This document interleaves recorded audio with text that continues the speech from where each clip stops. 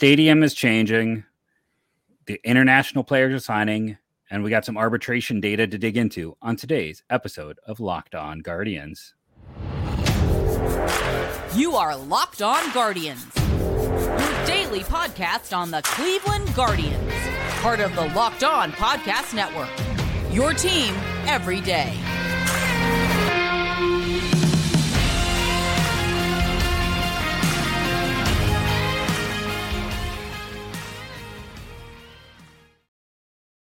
Hello, everyone, and welcome to Locked On Guardians. I want to tell you that today's episode is brought to you by BetOnline. BetOnline has you covered this season with more props, odds, and lines than ever before. BetOnline, where the game starts. I'm going to do everyone's favorite part of the show and introduce myself. Thank you to Cleveland Tex, who gave us 4 out of 5 stars, but said we are unemotional and boring. So I don't know what 4 out of 5 stars, and complained about this. Can we say again, like across the network, we are told to introduce ourselves every show. And if you listen to other podcasts, they introduce them. Like I listen to How Stuff Works. You always hear about Josh and Chuck at the start. You always hear the names because every podcast is potentially someone's first podcast.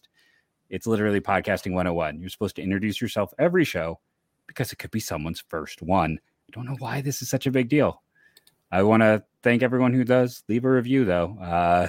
Thank you for doing that, Cleveland Tex. I'm Jeff Ellis, one of your 2 co-hosts, formerly a draft and prospect writer. Now I've been here for many an episode. Justin?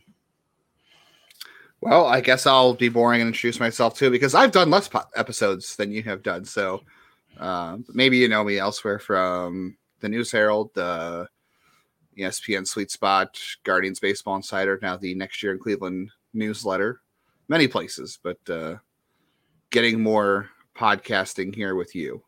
I'm trying to be as monotone and boring as I possibly can. We are somehow more controversial than billionaire owners complaining about being poor and yelling at people. We're going to talk about money today. We are going to talk about money. But let's start off with the arbitration, which I thought was interesting. When you get right down to it, it was all back and forth, just like everyone expected. Shane Bieber took less than expected, and Zach Plesac got more. It's kind of weird when you look at it that way. Like the arbitration estimates are a pretty good system. They never get it right on the nose because it's basically just a baseline of expectation. Savale 99 and Plesac all got little raises. Savale got 400,000. Like he got a 30% increase over his expectations. So that was kind of surprising.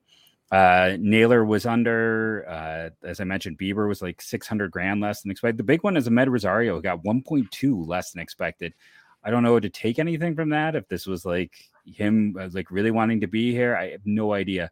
But all in all, the expected estimates versus what everyone signed for, the Guardians saved almost $2 million when it was all said and done.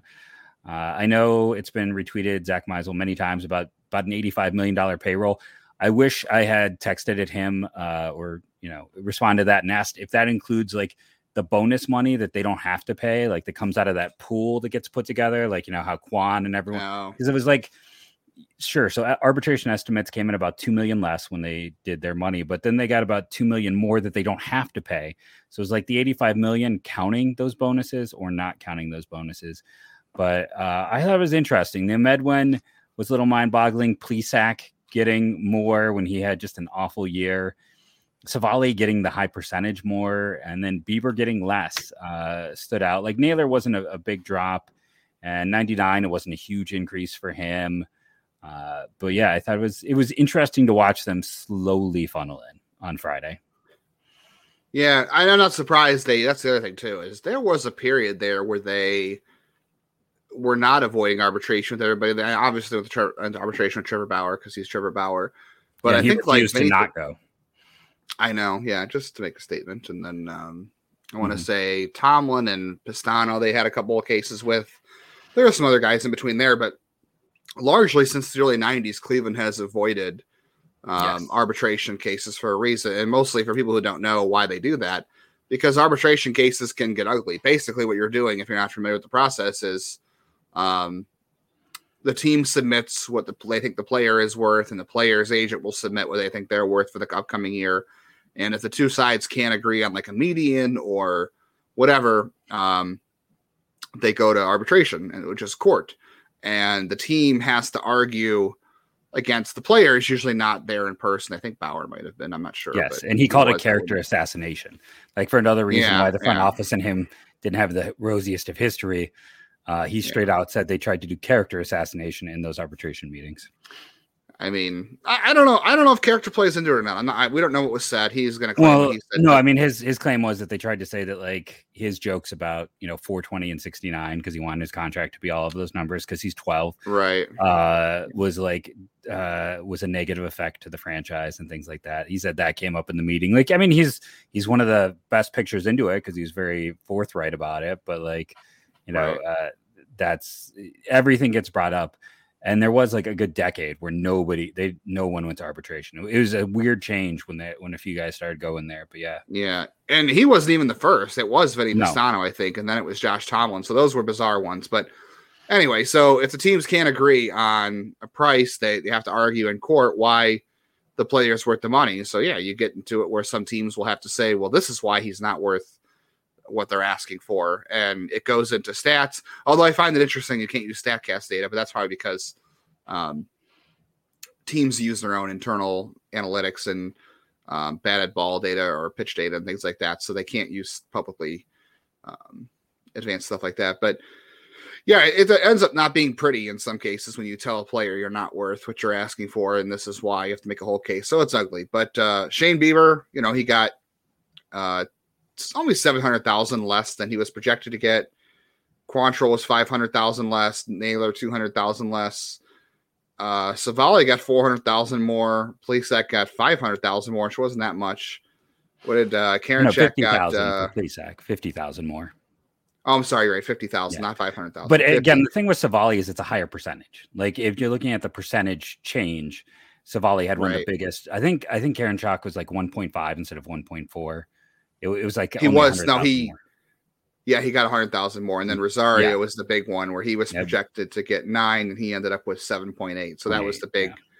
But overall, except for Rosario, everybody was fairly close to the projections, which MLB Trade Rumors is good at. But and all that's based on too is statistical comps and how other players in that year are being paid across the league, like how pitchers in the same year as Plesac are being paid, and going by their stats. I think they go by stats a little bit, but I think mostly it's other pitchers his age and his year in terms of team control, right? That's mostly how it's based off of other players. Yeah, it's similar. Historical. Models. Yeah, it's historical comp models. But yeah, I mean, like I said, for most of them, it was what you'd expect. Like I said, the only weird thing is, again, for me, I'm not even necessarily looking at like outside of Rosario, like 1.2 is a lot. $1 million off is a lot, but it's like, to me, what's interesting is again Savali, where it's a high percentage shift. Like while I think Bieber was 10.1 instead of it was like 600,000 to 700,000. That's not a huge percentage shift. Where Savali going from 2.2 to 2.6, that's a much higher percentage. Which I know our friends who want us to be emotional and not about the nitty gritty love me talking about the percentage of salary. Bottom line, $2 million cheaper than expected. About $85 million, about half the Twins' payroll, which.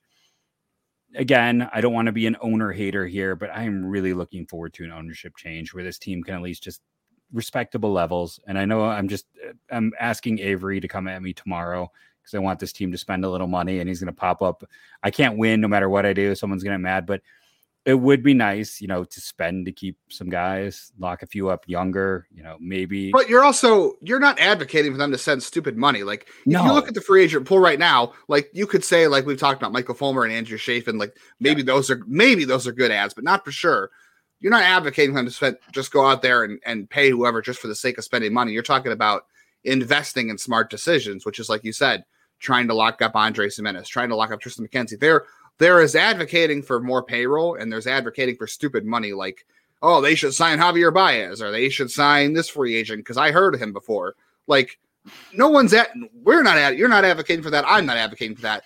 But they could spend $100 million on good players and extensions and not waste their money stupidly. Yes. It's all about spending. I mean, if they spend $100 million the right way, it's fine.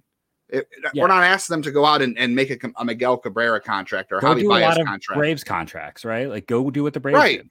Like, just go do that. Like, lock up all those guys young, like the Braves have done with Murphy, with Harris, with Strider. Like, go do that. That's what I'm saying. It's going to be nice when, again, it's not half the payroll the Twins have. You know, when it's not that they are. I mean, they still might be the lowest payroll team in this division. I would have to go look. Well, they're still the Twins. The Twins' payroll is largely buoyed by the Carlos Correa contract now. But even without it, I mean, they'd still be. And Carlos Correa is still what, 30 million odd. They would still be lapping the Guardians. But this seems like a perfect time here in the show to remember and remind you that we'll be coming back in a moment here and discussing the changes to the stadium, what we like, what we don't like. And then we're going to get into the international market, as well as MLB released a top right-handed list, top 10 right-handed prospects. The Guardians feature heavily on that list. So if you want to know about the newest Guardians and you want to know about some of the pitching in the future, make sure you are tuning in. Now let's discuss our good friends over at, hey, listen, we talked about them at the start of the show, and that would be Bet Online. Let me throw up our title sponsor bit there. Our good friends over at Bet Online is your number one source for sports betting info, stats, news, and analysis. Get the latest odds and trends for every professional and amateur league out there. From pro football to college bowl season to basketball and the World Cup, we got it all at betonline.net. And if you love sportscasts, you can find those on Bet Online as well. They're always the fastest and easiest way to get your betting info. Head to the website today. Use your mobile device to learn more. Bet Online, where the game starts. And again, I'm going to tell you, right now is the perfect time to maybe go look at World Baseball stuff, because it's in flux, and it's sometimes things that are not, don't get updated as often, but rosters are in flux. So go check that out with our friends at Bet Online today. Could be a chance to make a few bucks while things are in flux. Hey, couldn't help the rhyme there. Changes to the stadium. So I'm going to jump out here and do everyone's second favorite thing of me hogging the mic. But when I look at these things, I know this is going to be like a weird take, but the second Ken Griffey Jr. baseball game was the only baseball game where I played a whole 162 games. And it didn't have any of the names. Like Albert Bell was Frank Liberty. I traded him to the Giants because he had left town for the Matt Williams equivalent, who I was very excited when he broke the home run record that year. But going through a lot of those stadiums, I kind of realized, like, as a kid, became favorites because they had something that stood out, like the cages at Old Tiger Stadium, the fountains in Kansas City, the buildings behind in Baltimore. And then there are the ones like, Seattle and Minnesota at the time, Houston, that were just boring domes. Like, it was amazing how many boring domes were in baseball in the 90s. And in a way, the Terrace Club was kind of that for Cleveland. It was that thing that was like different. That was an interesting feature that stood out with the glass. And as part of me, it's going to be sad that I never got to go there. And this new area looks cool, but there's part of me that doesn't like this just because I was like, that was the feature. That was the thing that really stood out. Like, you had a different look there that was unlike anything at any other stadium. I don't know. Am I wrong that this is like the first thing I focus on with this change? I mean, it is the most notable thing outside of the shipping containers, which I'm sure we'll get into.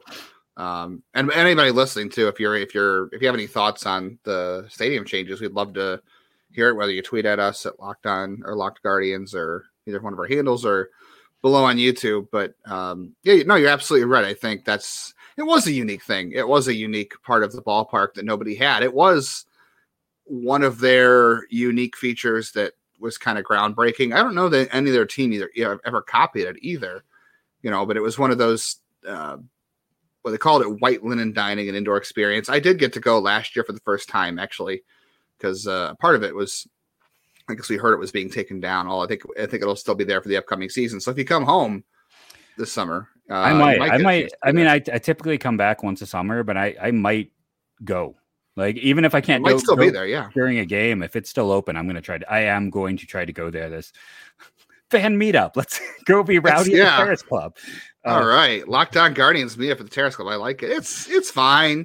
It's not. I can say it's. I mean, I've always thought about, like, oh, it'd be cool to go and try, and it was a lot less of a hassle than I thought it was going to be. You essentially just make a reservation, and it's more expensive just to, like, it's for dining. Like, you have to go and pay. It's like an all you can eat thing.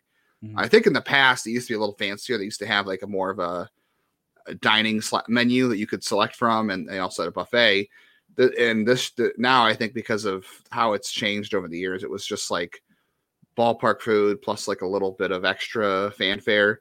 And there's obviously adult beverages. I know you don't partake, but that is a thing you can do there. I don't know. For me, I can say I don't want to say I'm old school because I'm definitely not old school, but I do like to go to the game and watch the game, and I do like to be at the park to feel the ambiance of baseball. I like to feel and hear everything going on. And when you're inside the glass, like you don't hear the game. You're watching. I don't know if you can even hear it on TV, but you can only see the game. You can't hear it and you can't experience everything. So it's fine. I definitely think everybody, if you can afford to, it's worth doing once just for the experience. It's a cool view. It's especially great in colder months and when there's rain.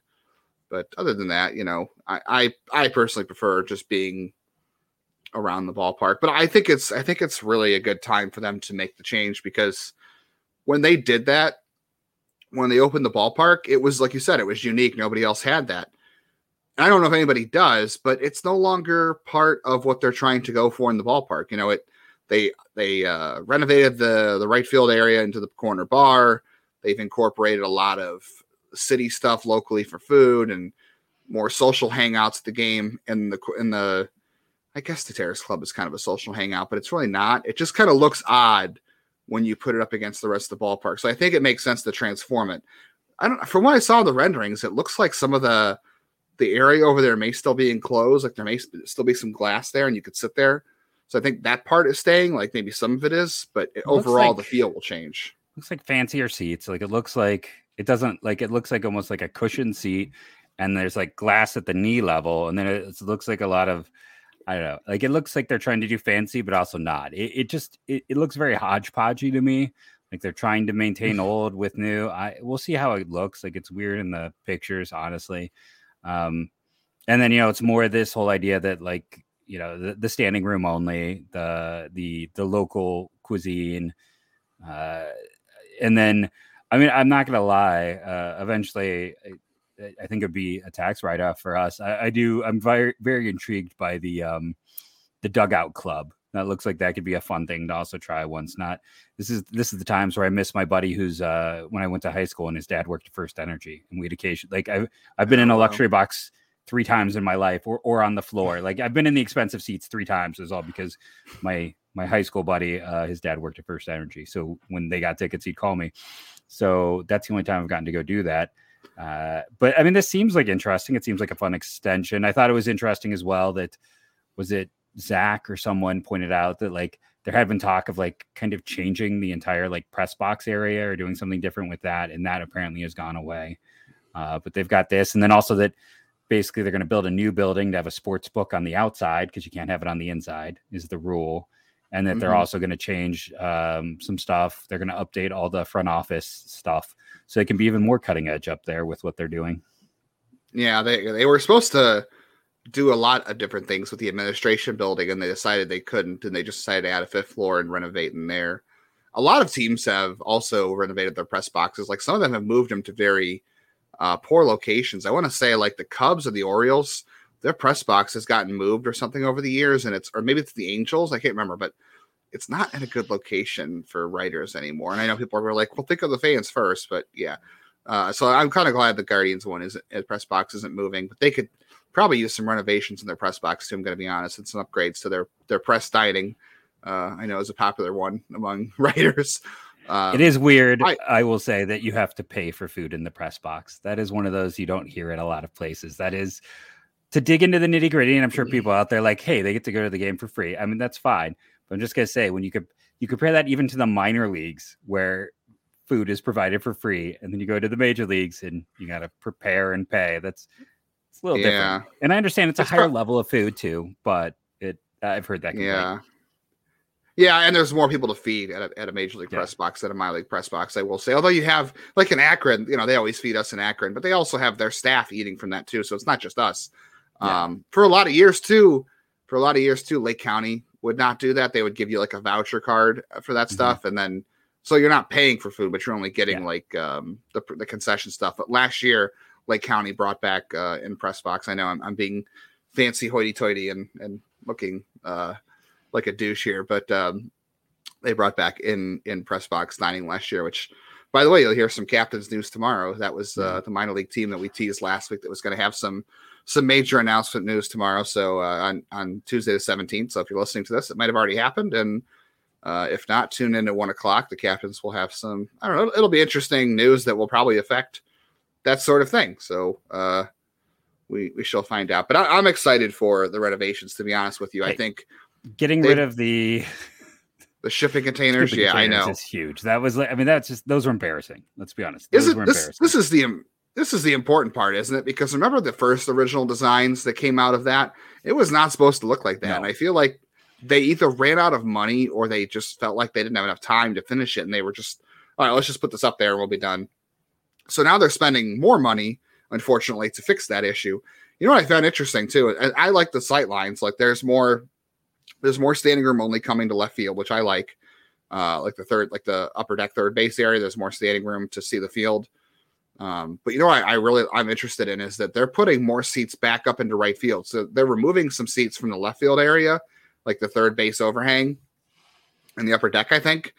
And they're going to put more seats back into up in the upper deck and right field where some of the shipping containers are. Obviously, they're going to take those out of the right field portion and renovate those to look better, but they're putting some seats back in like upper deck of right field. And I'm like, these are pretty bad seats in terms of like how they're angled and just their location. I'm like, why are you putting back in seats might be not a bad idea considering how much they've taken out. Although they said that capacity isn't really going to change. It's going to stay the same. Yeah. So the moving of seats is just to maintain capacity is what it seems like. Right. But it's like, why pick that area to put seats back in? It's those seats are at a very bad angle and they're in the worst location in the stadium. It's like, why choose that area to put seats back in? Like put that as part of your standing room only bar section and then find different ways to put the seats in. I know some of the seats are changing in the lower levels too, which is good, but I'm excited for it overall because look, it's going to look like a new ballpark without having to build a new ballpark, which was never going to happen.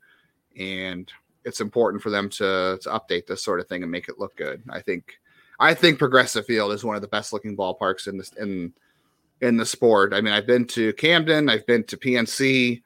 I'm trying to think where else I've been out there. It's kind of limited actually. And the other thing to point out is like nothing has been decided about that parking deck yet. And I think if they're smart, they'll buy it. It's, it's not that expensive and it gives them more room to expand and do things. So, because they're kind of running out of room on that plot. Like we said, they're going to build a whole nother building on the side. It's going to be some of the storage from those storage containers, like some of what they're doing there. Plus it's probably going to be a sports book, which again, as long as it doesn't open into the stadium, they're allowed to do. That's supposed to go on into East 9th. I think they're pushing East 9th. Okay. Yeah, the administration offices are just getting a renovation and getting an extra floor, I think. But the sports book, I think, is going to push out where there's like a New Era hat store that's out there by East 9th. Yeah. That might turn into the sports book. And then, I don't know. We'll see.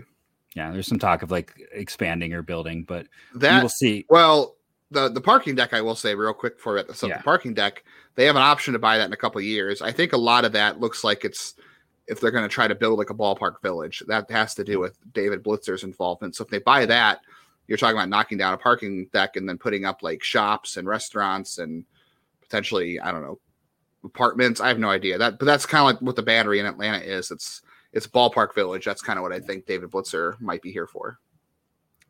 Agreed. We're going to be back in a moment. For all of you people who want to know more about prospects, international prospects, the Guardians have added a few. Remember, this is where the George Valeras came from of the world, where the Brian Rocchios, the next generation of top talent, as well as discussing MLB's top right-handed pitchers, which were Guardians heavy. But first, let's talk about our good friends over at BuiltBar.com. I know them. I love them. I've been having them for years. I remember their old design. Now we've got the new design. And listen, the ad copy wants us to talk about Walmart. You can go to Walmart, you can go to Sam's Club, and you can get their product. And it's great. If you don't want to, deal with shipping and handling and all that, go to Walmart. No, go to Walmart, go to Sam's Club, and get your Built Bar today. But right now, they still have a 15% off site-wide sale. So I also want to send you there, because when they have a sale, then you can typically use the promo code LOCK15 and get another 15% off your order. And I highly recommend the 12 mixed box right now, or the 12 mixed puffs. I'm a big fan of the puffs. And what you need to know is a lot of these, it's like 140 calories, but 17 grams of protein and only 6 grams of sugar. They're good for you. They taste delicious. Whatever you like, you'll find a flavor for you over at Built Bar. So check out BuiltBar.com today, or go to Sam's Club or Walmart. And if you do go to BuiltBar.com, remember that promo code LOCK15. Wilbin Francisco, right? That's the big name of this group. It feels like it. It's interesting if you go to MLB.com. Every single player in this top 50 has already been signed, except for Tony Ruiz, where I'm like, what's going on there? I think the thought I've read today is that he's probably going to end up with the Red Sox.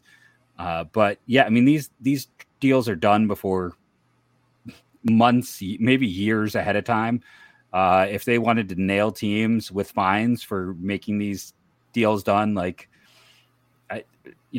Wilbin Francisco has been wearing primarily Guardian stuff since he was like 14, and he's 17 right now. So 16, obviously he's been connected to this organization for a while. What does your scouting report say on the very, very young man they have added? Yeah, I mean, there's not a lot to go off. Mostly just reading MLB Pipeline, which Jesse Sanchez does a great job. MLB Pipeline, and then obviously Ben Badler, Baseball America. By the way, I highly recommend, if you have the funds to do so, or to subscribe to Baseball America. Those guys do a fantastic job, especially on fronts like this. So the Guardians, though, had about a little, let's say $5.8 million to spend, a little over that and some change. So they spent $1.3 million and some change on Wilbin Francisco. They spent $850,000 on Yerlin Luis, and then the rest of it was kind of spread around. But I don't know. It sounds like initially I read on Francisco, it sounded like most people project him to be a second baseman, but yes, now I've seen that he has added some strength. He's kind of growing into his body, which is only 16. There's a lot going on here. He can get bigger, he can get stronger, he could get too big. I mean, who knows? A lot of things could happen, but it sounds like he has a good frame. But it sounds like his arm and his run times have gotten better, so good chance he can stick it short. People really like. Again, this is another shortstop who. Switch hitter, switch hitter who can make a lot of contact, has speed. 28th it's the same kind of, for those who were curious about the rank. Yeah, it's a typical Guardians international signing in terms of middle infielders. He can stay up the middle. He might add some power. He has bat to ball skills. He has speed. He can play defense. If he ends up at second, he'll be fine. People think that his bat will come along pretty nicely. So. That was the prized guy in this class. Important to remember, too, though. I know you know this. Cleveland's had a lot of success with players that haven't been the top guy in their class. I mean, the top guys almost always fallen short. Yeah, I mean, Aaron Bradshaw got a ton of money. That hasn't gone well. But other guys in this class like Valera, Noel, Rocchio, obviously, those are big names, too. But they have all done much better than him. And then even the class after that, Gabriel Rodriguez was their top guy. And until 2021 or 2022, he hadn't really been going anywhere. It took him a little bit longer. Still the highest signing bonus I believe they've had internationally. Yeah, for a position player. Just if you want to count Danny's Baez is the top one ever. But Wilbin, I was listening, I was pulling things up. I do want to point out, people are like, what? That sounds really impressive. Why is he only like 28th in the class? He is 5'8". He is a slight guy. Height issues are still something that in traditional scouting stands out. That is something that people still have issues with. And like, he's more like, again, take it with the grainiest of salts, but like the scouting grades on him projected to be kind of just average at everything other than hit. That is definitely, so, we'll have to see how he progresses. He's 16. Who knows? Yeah. I mean, he's got him having average power while being 5'8" is kind of a miracle they even list him at that, just due to his size and the height stuff. So I think I said weight instead of height, but he's the first one. They've got two more guys who kind of signed for significant amounts of money. Should I cue you up for, let's see, I'm trying to find out where he is in the ranks. There he is. Was he ranked? Was he 37th? Ranked? Yeah. Yerlin Luis is 37th. Mm-hmm. He has the second biggest bonus. Center fielder, very much another. If we read the scouting report, I guess, do you want to take over? Yeah, sure. I mean, neither one of us really have. Yeah, neither one of us have like an in-depth scouting report on these 16-year-olds from the Dominican Republic, but we're just kind of reading off of these because we haven't had a chance to see them other than like Instagram video that exists out there. But yeah, another guy who could stick in center field and has some room to grow, contact. I think it sounds like he might have a chance to have a little more pop than Francisca. It sounds like he makes a little more hard contact at his age. I mean, who knows? Again, Francisca could grow, and it could be a thing where like he does he's got a bit of an uppercut, like a small uppercut was what. Yeah, and I think he just makes a little more hard contact at this age right now. So we'll see how that grows. But yeah, bat to ball skills, speed, center fielder. I'm excited to see him. I know it'll be a couple of years before we do. Undersized switch hitter. A lot of similarities between him and Francisco. And then the only other guys to get big money. I'll mention MLB has like guys who signed for over 300,000. That's kind of a separator. Jonathan Martinez, infielder from the Dominican Republic for 300. Juan Francis, outfielder from Venezuela for 320. Jose Perella, outfielder from Venezuela for 320. Luis Merajo, infielder Dominican Republic for 340. And yes, I butchered all of their names, so go ahead and let me know in the comments below how bad I did. And then the other big name guy relative to everything is Jose Marcano, an infielder from Venezuela who got 800,000. He is another kind of bread and butter Guardians infield type from what I've read. Yeah, the two guys I think I heard that kind of stood out of them in that group were Marcano and Jose Perella. And I'm also interested to see if Jose Perella is like related to the former Yankees and Pirates prospect. Remember who I'm talking about? He was like a 5'9" outfielder. He was supposed to be a top prospect and he never really panned out. I wonder if there's any relation there. But those are the two guys I've seen kind of like talked about the most among the group that didn't get the highest bonuses and that I didn't see in the rankings as high. So we're talking about kids that are like 5 years away from being a year away at this point. So yeah, Jose Perella was from Valera, Venezuela. So not the same hometown. So that's about all I can do. Is he old enough to have a 16-year-old kid? Yeah, I mean, reasonably. Yes, I mean he's 33. So yes, but he would have been pretty young there, and spending a lot of time stateside during those times.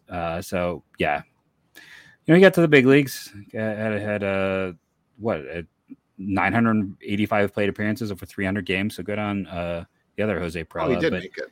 Yeah, okay. Played a bunch of random positions. But yeah, I was going to say I'm kind of bouncing around through all my tabs. It just, and then like I said, with Marcona, who got the other like big bonus, another sub 6 foot guy, knows how to, good eye at the plate, not a lot of power. If you've heard this before, I am not surprised. And then I think my favorite, go ahead. I was going to say, it sounds like just from reading that Luis might have the most projected power of any of the guys they signed. That sounds like everyone feels like he has the best chance to add. I don't want to say significant power, but I don't think anyone projects his plus. Let's put it that way. You're hoping for 55 grade, and that would be that they're not going for. Yeah, and then looking at baseball America, I love the fact I've brought it up on the show. They love Venezuelan catchers. They signed 4 catchers, 3 of them from Venezuela. So. That little stat I brought up before, and I can't remember about what, but I was talking about like Victor Martinez, Venezuelan catcher, and then there are all these Venezuelan catchers in the system. Well, they just added 3 more. So there apparently is something there in the water. But and 2 out of Panama. Yeah, 2 from the same area. That's interesting. We're going to end our audio-only show for this point. Oh, I guess not audio-only. It's audio and video at all times. We're going to go to the video-only component, talk about the MLB.com top 10 right-handers in baseball, which also focuses on top pitchers. So join us for that part. Thank you to Cleveland Tex for the review. 4 out of 5 stars is still very good. Glad he calls us, in fairness, he called us very informative, the most informative place for it. We're just dry, which I mean, I can own on that. I'm more of a professor type than a screamer type. I can't do morning radio. It's just, that's never going to work. I was always going to be a straight man. But thank you to those who rate and review. The comment section, we're very heavy on YouTube. I'm going to a lot of catching up to do. So thank you to everyone there. And go Guardians, go.